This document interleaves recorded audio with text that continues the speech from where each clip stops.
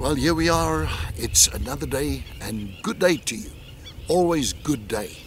You know, in Hebrew they say the word shalom goes with it. That means completeness of peace without any form of aggravation. And I'm out here in nature. You hear birds all the time here.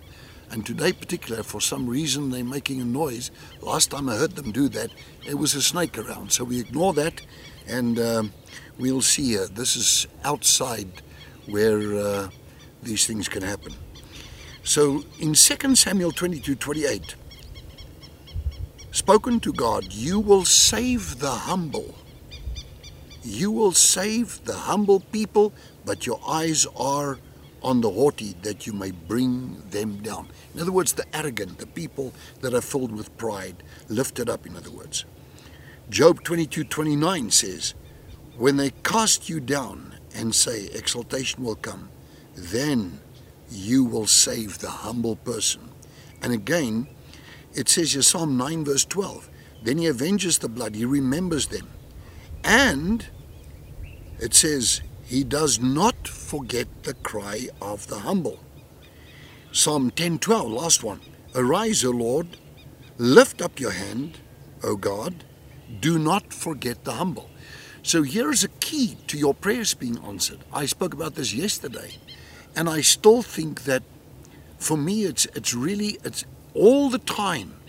You know, you hear the way that people talk. I hear it in the church world. I hear people, and you know, I tell you what, none of us have got anything that we can boast about. None of us can look down at other people. None of us can ever say, I'm better than my neighbor. We're all on the same league. We're all the same.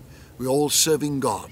But there's a difference. The proud person gives glory to God, but when he prays, God doesn't hear him.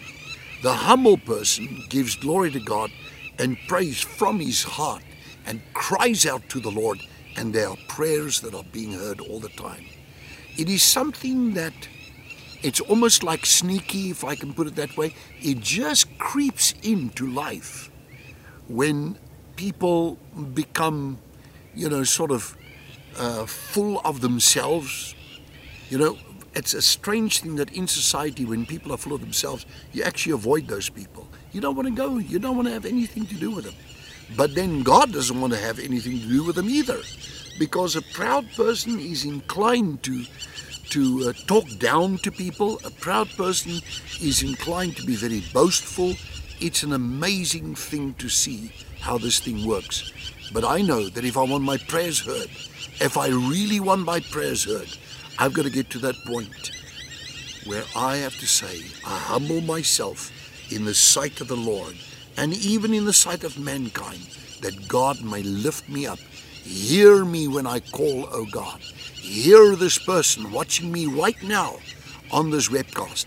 Hear this person right now as prayer goes up to heaven above, and we humble ourselves and present our petitions to you, that by faith we can stand and be heard and know that no arrogance is in the way, but only humility is reigning in our lives all the time. In Jesus' name, amen.